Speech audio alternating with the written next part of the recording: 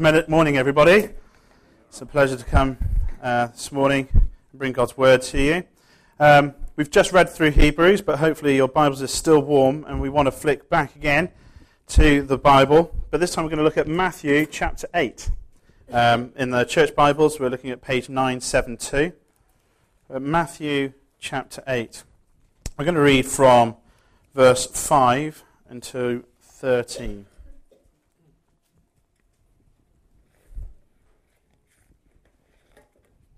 When Jesus had entered Capernaum, a centurion came to him asking for help. "Lord," he said, "my servant lies at home, paralyzed and in terrible suffering." Jesus said to him, "I will go and heal him." The centurion replied, "Lord, I do not deserve to have you come under my roof, but just say the word and my servant will be healed. For I myself am a man under authority, with soldiers under me.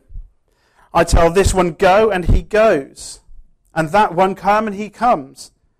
I say to my servant, do this, and he does it." Well, when Jesus heard this, he was astonished, and said to those following him, "I tell you the truth, I have not found anyone in Israel with such great faith. I say to you that many will come from the east and the west, and will take their places at the feast with Abraham, Isaac, and Jacob in the kingdom of heaven. But the subjects of the kingdom will be thrown outside into the darkness, where there will be a weeping and gnashing of teeth." Then Jesus said to the centurion, "Go, it will be done just as you believed it would." And his servant was healed at that very hour. I don't know if you might be like me. Say you're driving and you pull up to a traffic lights and then you look behind you. Actually, one moment. I'm just going to lower this a second. Looks like I'm... There we go. You can see me. Is that better? I don't know. It might be worse. But when you pull up to a traffic lights and you're fine, but then you look in your rear view mirror, then what do you see? You see sort of like a panda car. You know, the police car behind you, and then you start to get a little bit nervous, don't you? You're thinking, hang on, did I skip a light or something? And then actually when the lights go green, you make sure to pull off slowly, not as you normally do, you know, and you feed the wheel through the hands just in case he's going to pull you over and arrest you for not driving as you was taught when you were 17. Or even if you're walking and you see a policeman and a police constable walks past you, do you change your walk from doing this to something a little bit more purposeful? And I'm not going to do anything wrong. I've got something to do. I'm not going to do anything dodgy. Well, that's the way I react. I don't know if you do, anyway. But the presence of the police makes me feel and react a little bit different, you know. But I don't think it's particularly anything about them, and especially now that sort of like people my height can join the force. It's not something which is imposing from them because they're 6-footers nowadays. But it's what they represent, isn't it? You know that they have the power to arrest you and to send you to jail. You know, I haven't done anything wrong when I've pulled up to traffic lights, not often. But I'm still a little bit concerned if the police car is behind me. But what if all policemen and all police cars were unmarked? So all policemen, were wearing plain clothes, every single one of them. And all cars were unmarked. And no badges. Well, what would you think then? You wouldn't feel in the same way. You couldn't respond in the same way, could you? Well, you see, today's passage is about someone who sees an authority figure despite the lack of his outward appearance, despite the lack of a uniform or a big badge saying who he is. There's nothing really essentially to set him apart from the crowd. You couldn't identify a policeman if he wasn't wearing his uniform from sight. And yet, we may appeal to the police when a handbag is pinched or something like that. But who do you know that you could go to? If somebody pinched a handbag and all the policemen were in plain clothes, who would you go to? Who's able to deal effectively with stuff outside of our control? You see, things beyond our control, we appeal to those who are in authority, such as the police.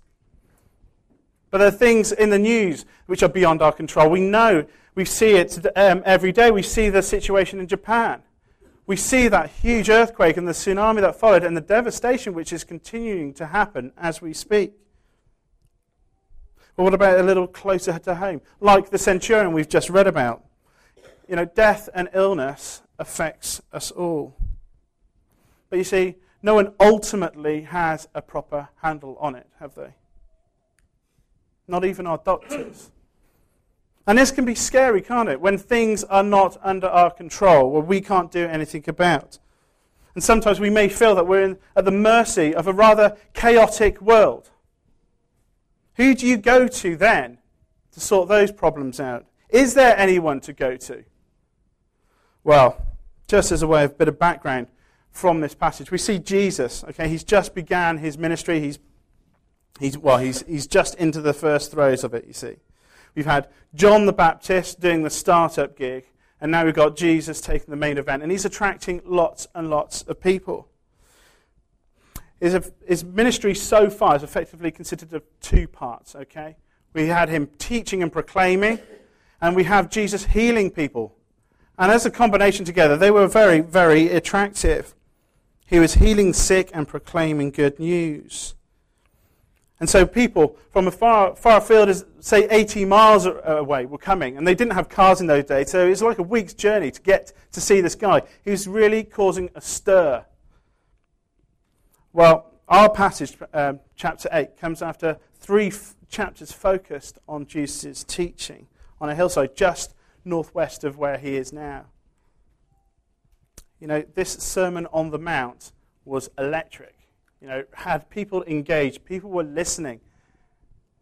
And in fact, people recognized in Jesus there was something different. There's something different to this man as opposed to all the other people and teachers of the law and the Bible. It was like Jesus was teaching straight from the horse's mouth. They weren't listening to something which had been learnt. This is something from the source. So the end of Matthew chapter 7 says this. When Jesus had finished saying these things, the crowds were amazed at his teaching, because he taught as one who had authority and not teachers of the law. Well, today's title for this sermon is Just Say the Word. And this appears in our passage that we're looking at. The centurion said, just say the word. You know, these 4 simple words reveal a lot about what's going on in this passage and about the 2 main characters in view. You know, because behind them, just say the word, we see an expectation of this centurion in somebody who could do something. It implies that there's a wholehearted trust in someone who can do something. And it hints that this someone is in a position of authority and power to actually do something about it. Someone whose very words could actually make things happen. Okay, so this is what we're going to do. We're going to try and unpack these 4 words of the centurions a bit more. And then we'll see afterwards what this difference these words make.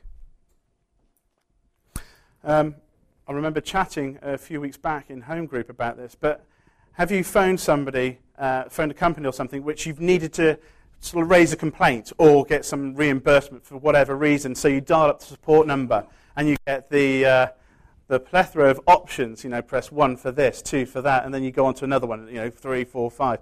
And you're there for ages, and then you get an automated response. Or press 0 to speak to someone. And so you're thinking, well, I'll wait to the end and I'll get to the 0 so I can speak to someone. And then when you get to speak to someone and you tell them their complaint, they'll pass you on to somebody else. And then you have to say your complaint again, and then they'll say, and then you're looking for a little bit of a response from them, and all they can do is read from the script which is in front of them. And you build up that frustration, and you're saying, no, I want somebody to send me back my money because I haven't received something or other. And then they'll say, well, I'm afraid I don't have the authority to do that. I'm not in a position to. And so then you say, after probably about an hour, well, can I speak to your manager, please? And they say, well, okay. And then another half an hour goes by, and you actually get to speak to the manager. And then they might even say, well, sorry, I don't have the authority to do that. And so the ball keeps going on from position to position until you can actually get to speak to someone who can actually do something about what you phoned up in the original, in the first place. Well, it's a waste of time, isn't it, asking someone who simply hasn't got the authorization to do anything about it. And 99% of the time means that you have to go to someone of a higher authority. Well, it's not surprising then, after hearing about the ministry of Jesus, that our centurion friend, someone who is gravely concerned for his servant, goes to Jesus for help. Verse 5 of chapter 8. When Jesus had entered Capernaum, a centurion came to him, asking for help. Lord, he said, my servant lies at home, paralyzed and in terrible suffering. Jesus said to him, I will go and heal him. Well, Jesus' response, I will go and heal him, might be better translated as a question. It might be read, shall I go and heal him? You see, Jesus decides to get personal and ask this question to tease out where this confidence in Jesus has come from. Why is this centurion asking Jesus for this? Well, let's firstly look at who's actually asking the question. This is a commander of a garrison within the Roman Empire at Capernaum. You know, someone of rank, someone of authority. And he's asking someone who's more than likely dusty, of no sort of like magnificent outward appearance. Jesus didn't even have an official position within the church. He was someone from a small backwater place called Nazareth. Yet the centurion says that he is not worthy. He is not worthy for Jesus to step foot in his own home. You know, seriously, who or what man does this centurion seriously think Jesus is? Now, what man do you think Jesus is? The centurion thought he was someone more than him. Well, he might have thought that Jesus was one who taught as one who had authority, as we read back in chapter 7. You know, like the crowds. But would this explain why he felt unworthy for Jesus to come to his own home? You know, there's many people who claim to be an authority on something or other. You know, we say when somebody is an authority, it means that they know a lot about something, about a subject, and it's right and proper then probably to consult them on that subject. I expect there's many people who are an authority on nuclear physics who are being employed a lot in Japan at the moment, asking, what shall we do? However, it's only consultation. It's only getting them to find out what they think. We don't for 1 minute think that they can actually control the nuclear reactions which are going on. Not some sort of superhero who doesn't get affected by radiation. And because of this, these authorities on subjects cannot give any comfort to those people living near that Fukushima plant, can they? And neither could Jesus give hope to the centurion if he was just a teacher. Because the centurion was looking for action, not explanation.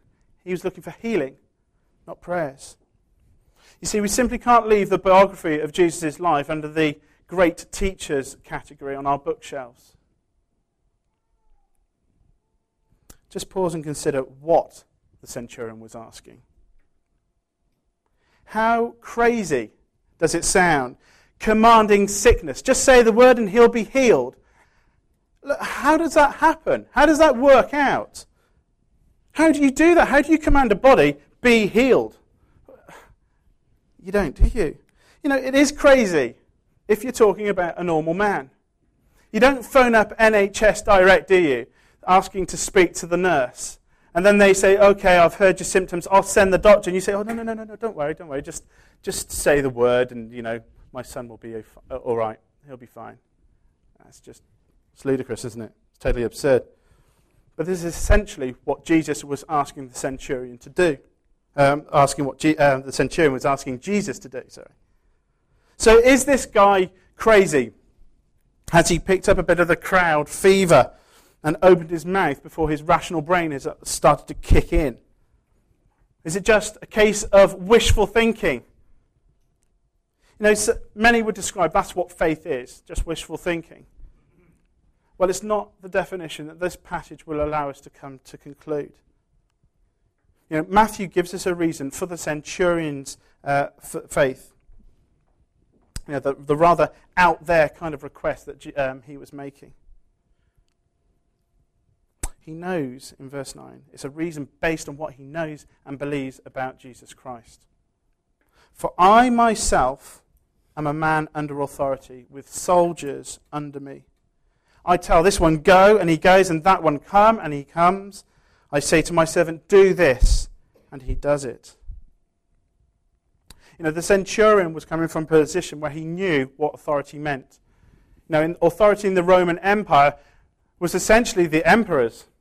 It was nobody else's. But what happened was the emperor would delegate that authority out, his powers out. And so when he gave orders to his foot soldiers, they had to do what he was saying, whether they liked him or respected him or not. Is because when he said to do something, it came from a greater power. And if they were disobeying the centurion, they'll be disobeying the emperor himself. Well, the centurion saw that in the same way, Jesus was able to do what he was doing, speaking like no one else, and healing lifelong, incurable, and mortal diseases and disabilities. You see, the centurion could only conclude for Jesus to exercise such authority that extended far beyond man's own ability, doing things that aren't humanly possible, must mean that the authority vested in Jesus, the man, was from a greater authority. Someone whose jurisdiction goes beyond the limits of what is naturally possible. And so just a little later in the chapter, Matthew records the time when Jesus was in a boat in the midst of a storm. It tells of him getting up and simply commanding the wind and the waves to just stop. That's what he had said. He said stop, and they did. The response of those then was, what kind of man is this? Even the winds and the waves obey him. And so, as bizarre as it may sound, the centurion's quest was the most obvious thing he could do. He could just say the word, because he was certain that he was appealing to one who had supreme authority, far beyond his own. It would have been insane, given the opportunity, not to respond to Jesus like this, wouldn't it? So having looked at those 4 words, just say the word, we'll consider the implications. So if you have your Bibles, look at verse 10 with me. When Jesus heard this, he was astonished and said to those following him, I tell you the truth, I have not found anyone in Israel with such great faith. You see, Jesus described what the centurion has just demonstrated as an example of faith. And this faith is not wishful thinking without reason or any credibility. It meant seeing in Jesus something more than just a man, but as someone who had authority. It wasn't blind faith of a desperate man. No, hit and hope faith. He saw and understood something about Jesus and who he really was. And we can all follow the centurion's logic, can't we? It's straightforward enough. First of all, it's just a matter of adding 1 and 1 to make 2. We have Jesus teaching as one who has authority like no one else has before. Adding to that, we have Jesus able to heal lifelong diseases, which no one has been able to do. And then maybe we might want to subtract that he is a man, so that adds into the fact. But it equals then, if he's able to do this and he's just a man, well, he must have something greater about him, given to him, that he has authority. Well, the equation's simple, isn't it? Or is it? The equation is simple. Jesus teaching, Jesus healing, take away the man equals It must have God's authority. But giving the right answer is quite hard. Jesus is amazed at the faith of the centurion because up to now, no one else, certainly no one else in Israel, had that kind of insight and trust in him. Maybe, perhaps for some of us, the answer too is a little bit hard to swallow. And so you may conclude that something of the equation is not quite right. There must be an imbalance. Maybe his teaching wasn't authoritative enough. Or maybe his healings weren't really healings at all, but maybe Jesus doing some kind of placebo effect on the sick, and they're thinking that they're better. But in reality, they weren't. Perhaps some might need to know a bit more about this equation before being happy about the answer.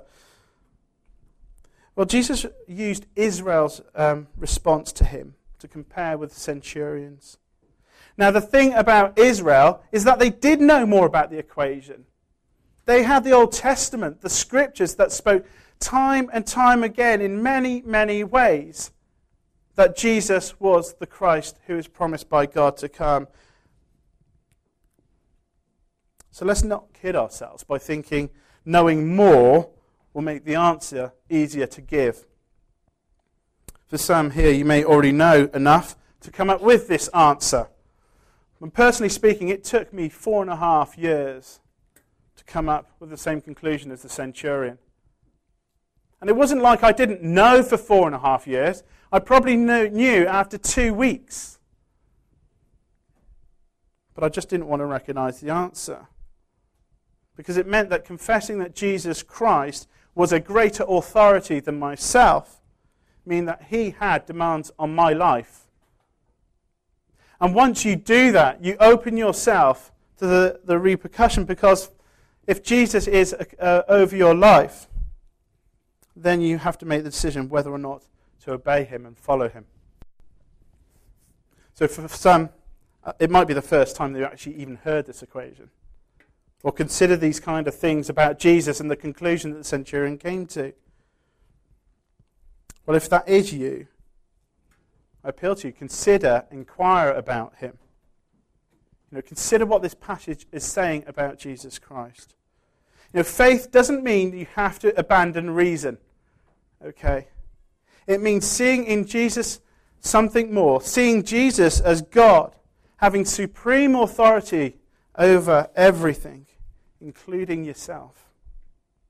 Able to command and control everything in this life, even in those things that threaten and scare us because they're outside the control of our human ability, like sickness, natural disasters, and even death itself. What kind of man is Jesus? You see, our response to this question is critical. To admit the answer is crucial. Jesus goes on to show you what the difference that this kind of faith the centurion had makes. Because it astonished Jesus. But Jesus didn't leave it at that. This little episode of the centurion wasn't just to highlight the fact that, hang on, this is faith. Just go and trust him. No, Jesus took this and taught from it. But this is what he taught was different. You see, the fact, the main point that Jesus teaches from it is what it takes to being saved from going to hell. Heaven's not an exclusive club, only reserved for members who check the right boxes. Now, these verses state that reclining at the feast will be many, but not necessarily the people you might have expected. The surprise was, for them there, was that many people from the east and the west will be coming and reclining. And the sons of the kingdom, those subjects who thought they would be getting in by right. It's another way of saying those in Israel. Well, they were going to be thrown into hell. So what is the difference then? How come other people from the east and the west are going to come and recline at God's table? And those who thought they had the right were not. Well, these verses teach us it's not who you are or what you do. The centurion certainly didn't do anything for Jesus, did he?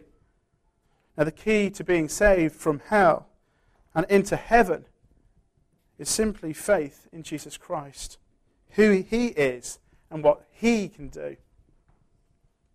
Well, you may not feel that you need Jesus, and I expect the centurion wouldn't have come to Jesus if his servant hadn't been sick. You know, many things in life cause us to be anxious, but lots of things can be resolved with a little bit of money, can't they? We can buy the better doctors, we can buy happiness some way, we can even buy friends. However, there are many things in life that are really, really scary. Illness, natural disasters. Because they're beyond our control, we don't have authority over them. We can't command them. And we certainly have no control over death. Or verses 11 to 12 introduce something else which you might not have considered before. The idea that there is a heaven and a hell. An inevitable end for all of us. Well, so what can you do? What can you do? Well, instead of calling on somebody who can, you've got to call on Jesus who can. The centurion could command his servant, but he couldn't command his servant to be well. Not like Jesus. You see, we need not need to fear the future with Jesus. There is no one higher than Jesus that you can appeal to. In John's Gospel, John 10, it says this. Before Jesus was crucified, he said, "The reason my Father loves me is that I lay down my life, only to take it up again. No one takes it from me, but I lay it down of my own accord. I have the authority to lay it down, and the authority to take it up again. This command I received from my Father." Jesus has authority over everything, even death. So I urge you to consider him and to believe in him. How many plainclothes policemen have you passed by this week? Or how many unmarked police vehicles have pulled up behind you at the traffic lights? How did you react to that? Well, you didn't, did you? You couldn't. You wouldn't have known it was a unmarked car. You wouldn't know it was a policeman passing by if he was just in jeans. And so, like walking by a plainclothes policeman, it's easy to pass Jesus by. But when the policeman puts on the uniform, we know who he is. So too, when we look at the Bible and see what it says about Jesus, we get to see him for who he really is. I don't know what your response will be. Hopefully you'll find Jesus Christ, as the centurion did, the one who is above all, who's able to take away your fears, even the fear of death. I know that there are those here this morning who have seen Jesus for who he really is, and have at some point have put their faith in him. But maybe perhaps your faith to you seems a little bit mundane, a bit normal, just a matter of fact. Well, then it might be good to remember how precious your faith is. Jesus marveled at the centurion's faith. No one in Israel had demonstrated anything like it. Marvel at your own faith. Ask yourself, why me? What have I done? And remember, there is nothing that you've done, but it's a wonderful gift of grace from God. Do you consider very often that you've been subject to a miracle? Because the Bible describes that you were dead and now you're alive. Now, I don't know anybody else who can actually do that except Jesus Christ and by his word. So as we remind ourselves of these things, may it make our hearts be extremely thankful towards God who saves us. And let's show our thankfulness through the way that we live, confident in him, in everything, in every part of our lives, in every way, in everything that we face, because we believe that there's no one greater than Jesus Christ. Jesus himself says at the end of Matthew, "All authority in heaven and on earth has been given to me." And he uses this to tell his people to go out, to let other people know about him, to do the work, the kind of work that Jesus was doing. He promised for us not to do this on our own, but he promises to be with us always.